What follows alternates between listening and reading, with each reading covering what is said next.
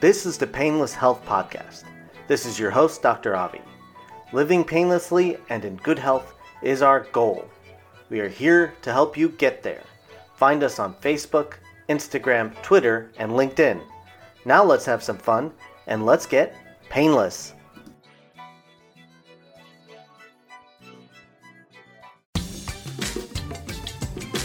Hello and welcome to the Physiatry Podcast. This is your host, Dr. Ramchandani. Today's topic is depression. I'm so glad I get to talk about this and try to help people with depression. In any case, we've been through a lot this last year with the pandemic, and I figured this was a good time to talk about depression because a lot of people have been going through it.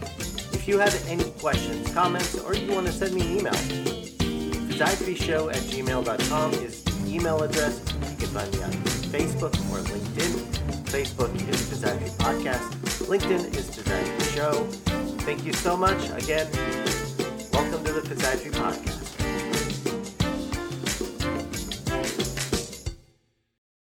So, how many people are really depressed? Well, the WHO, or World Health Organization, puts the number of people who are depressed in the world at 350 million. That is a heck of a lot. That is the population of the United States, plus or minus. This number only represents the people that are actually diagnosed. There are many people that are depressed, that are silently depressed, or choose not to talk about depression because they're embarrassed, they feel shamed, or pride might take that number to jump much more than that. Maybe the person that's depressed doesn't even know that they're depressed, which makes silent depression even more dangerous. However, some people simply don't know how to express themselves. There are many ways to help people and to help people know that they're actually silently depressed. So when you see people's body language change, when they're doing things that are different, you think, oh, okay, maybe they're doing something different to help themselves out. Or maybe they're depressed. So let's talk about this before I get into depression and really the nitty-gritty of depression and why things happen. Let's just talk about how to identify depression. So many people are depressed, but one of the things that you can see when you know someone for a long time and they've been normal and then suddenly something changes. So one of the things that may change is that they withdraw from their activities, from work or school, or withdraw from other things. You have to see that. If you see that they have no activity, they're not doing the same stuff at work or school, it may be that because they're depressed. It could be something else as well, but that is a possibility. The other thing that could happen is that they may have no energy. This is not a surprise. Many people have no energy because they're depressed, or maybe they have something else wrong with them. This is something to look into. If they start eating too much or too little, it could be a sign of depression. Yes, people can actually stop eating for depression. I know they talk about when you're depressed, you eat a lot or you eat ice cream or whatever you may eat to make you feel comfortable. This is also the case where some people just don't like to eat. Some people may have trouble sleeping. Now, this is a case for a lot of my patients in clinic that they have a lot of trouble sleeping. And they could have trouble sleeping not only because of depression, they could have trouble sleeping because of other things as well. If someone you know complains of sleep problems on a regular basis, they may be actually depressed. Substance abuse is very common with depression, anxiety, and other mental disorders. It's very important to realize that people that are drinking a lot or maybe smoking more or using some other substance may be doing that not because they actually have a disorder because of the substance. Well, that may be a separate issue and a separate topic for this podcast. But the substance may actually be their crux because they're depressed. There are many people that may actually fake their emotions. They may actually be overly happy or give vague answers about how their life is going. They may only engage in a shallow conversation because they want to avoid their depression. They actually want to get out of their little body and their little circle and actually do something else and fake their emotions. I've actually had patients in clinic do this, where I've had a patient that actually thinks or talks to me like they're faking it, and they tell me, I'm sorry, sir, I was faking myself, and then, I actually was quite depressed, and I did something bad. And I've had this happen where someone has actually done something bad after being depressed and faked me out completely. So even us physicians are not completely immune to this. Some people actually work too much, and they become a workaholic. This is actually a way to cover up their emotions. I've seen this in many, many, many people, and many people that are definitely depressed. So that's something to think about. And these are different ways to think about how people can be depressed and not actually show you that they're depressed. So if you see changes in people, that may be something to look at. So if you or one of your friends or someone else is depressed, please go see your primary care doctor or your psychiatrist or whatever it may be, because it's really important to do that to take care of your depression. I am, of course, a physician, but I am not your physician. So what I'm telling you right now is all advice and not actually physician's advice. Please go see your primary care doctor. Please go see your physician. Please go talk to them. And make sure you are open and honest, because us physicians, what we're trying to do is trying to help you. Even if you are on a substance, if you're on weed, crack, whatever it may be, you need to tell your physician, because they actually have to keep that information private. So if you tell them, hey, I don't want this shared with anybody, not even my spouse, not even my child, not even my mother, they will not have to do that unless, of course, you are a child. But still, it is very important to the physician for getting that information, and in order to make you better from whatever condition it may be. So in any case, let's talk more about depression now. It is actually the most common psychiatric disorder, of course, and it's the most common mental health condition in patients seen in primary care. Now, one of the biggest things is that in the absence of screening, it is estimated that only 50% of patients with major depression are identified. So without actual screening tools that are given to physicians, only 50% of patients are actually identified that have major depression.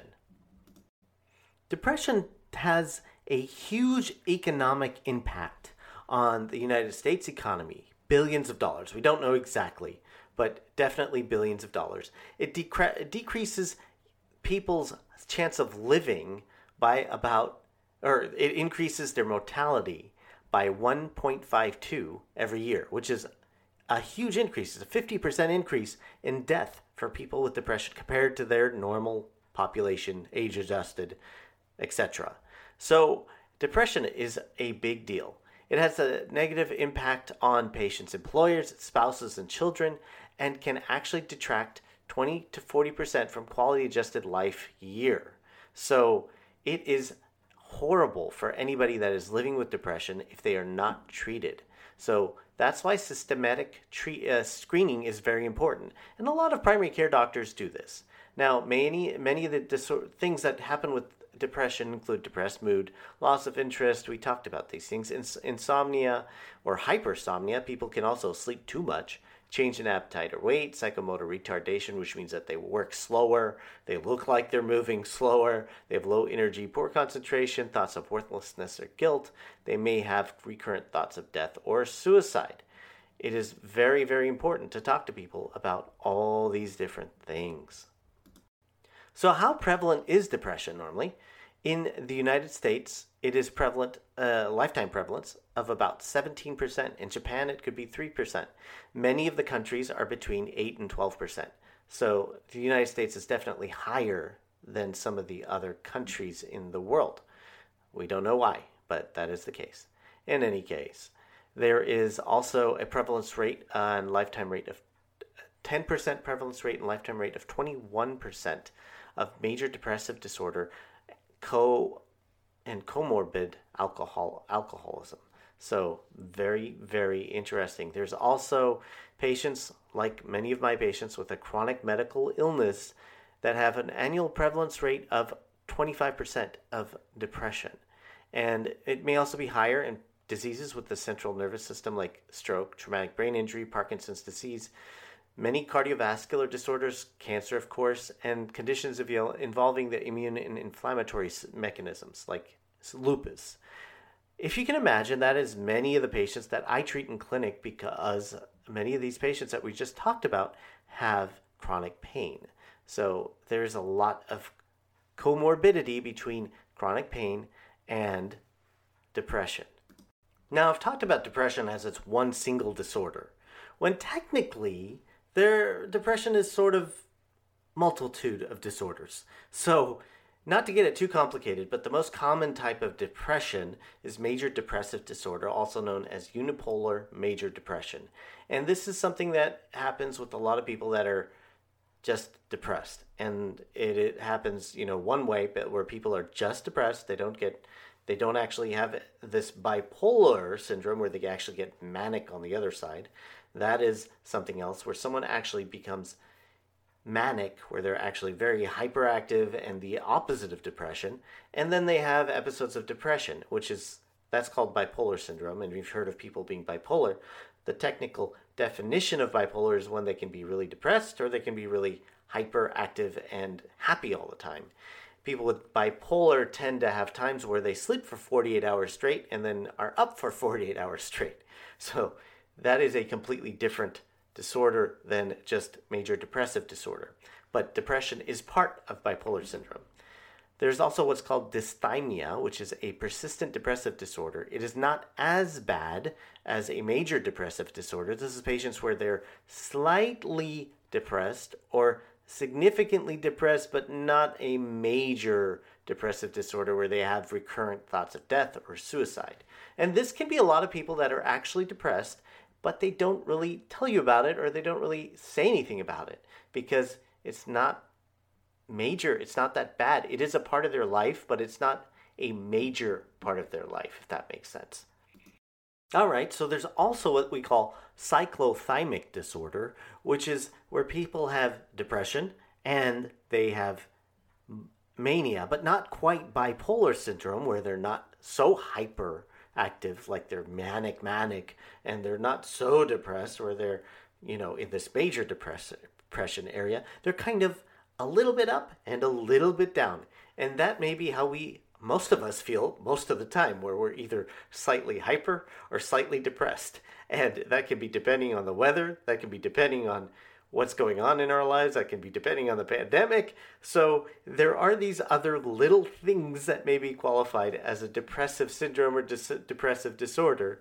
And it can be very, very confusing.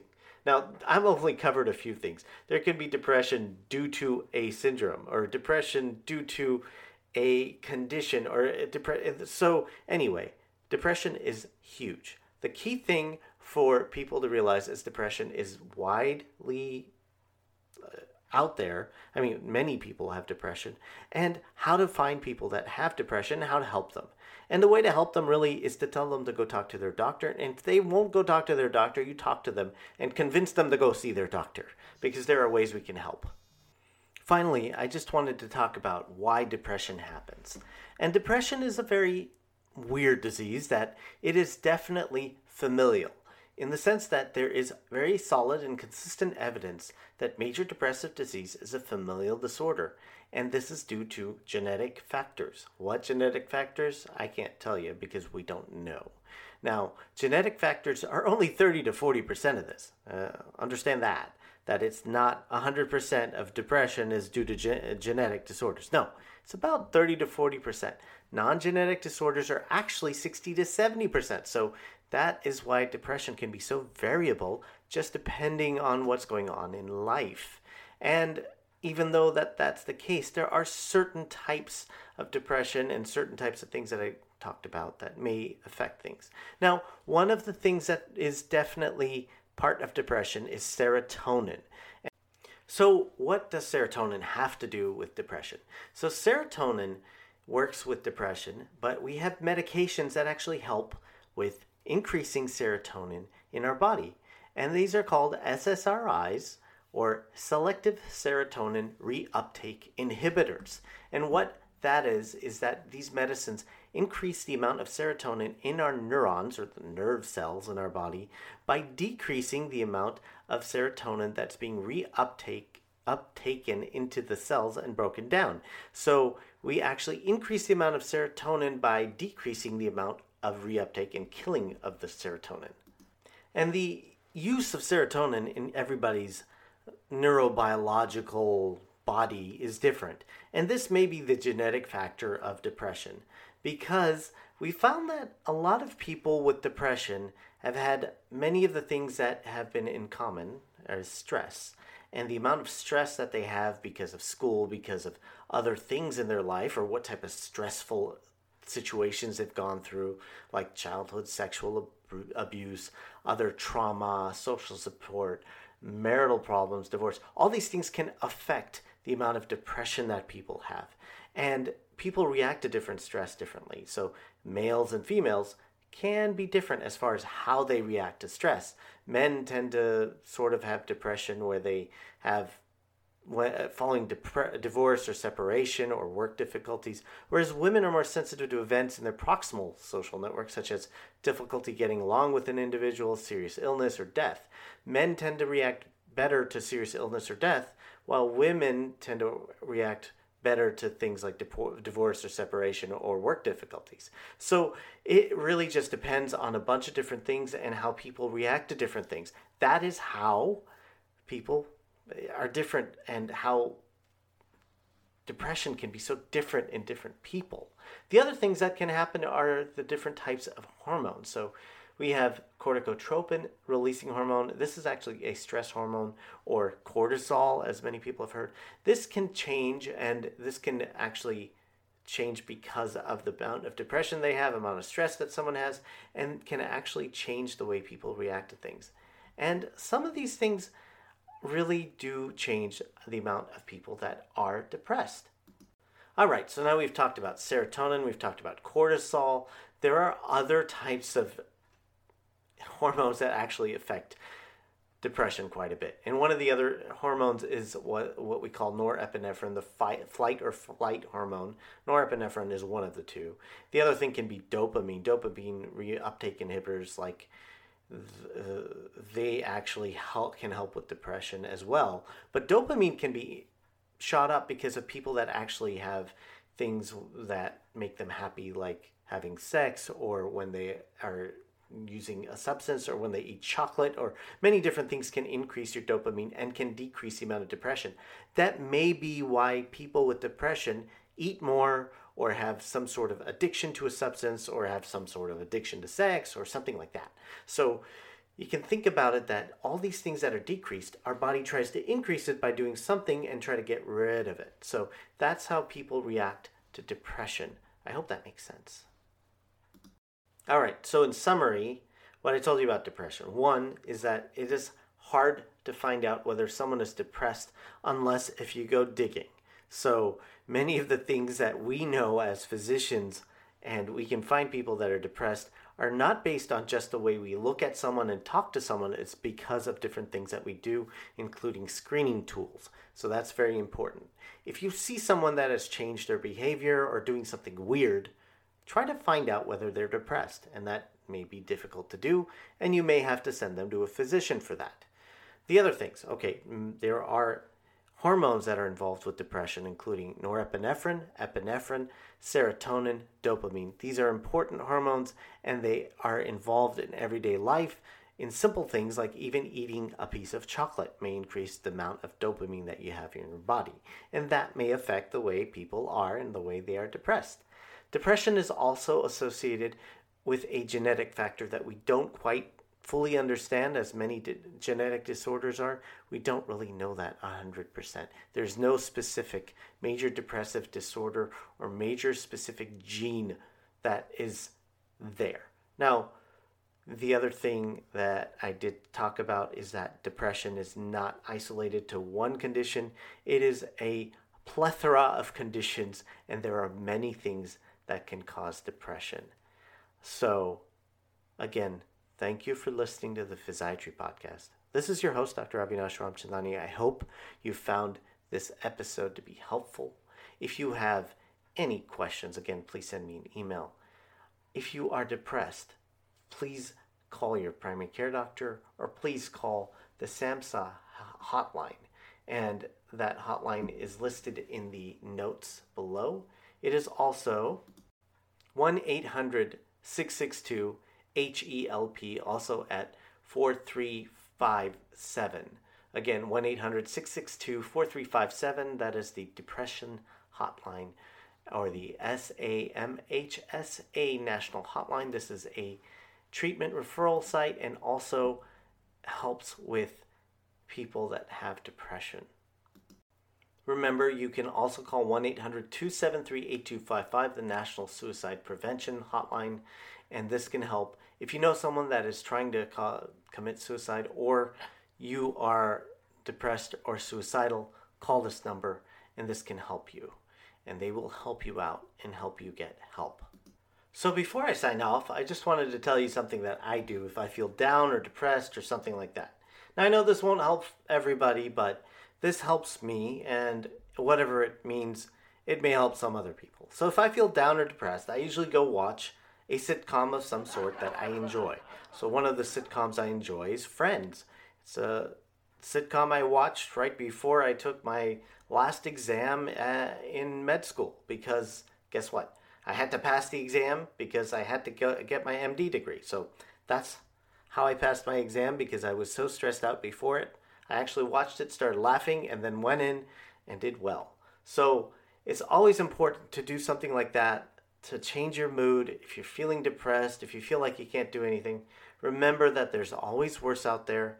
And what you're going through right now, there's probably a million other people going through it at the same time. There are things that are going to be better, and life is going to get better soon. By doing something to yourself, it's not going to help you. So remember, if you are depressed, again, call the National Suicide Prevention Lifeline, or go watch a sitcom and maybe it'll make you laugh. Thank you and have a good day. This is your host, Dr. Ramchandani.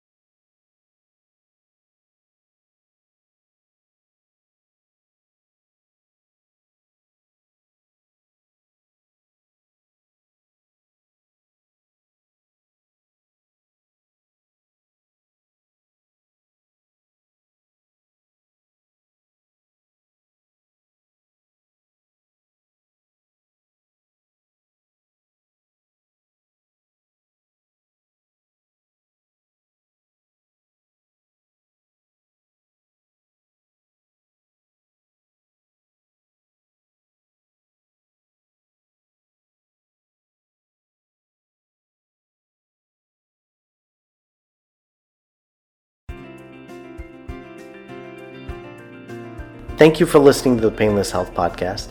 I hope the information that has been given to you has been useful. Of course, I am a physician, but not yours.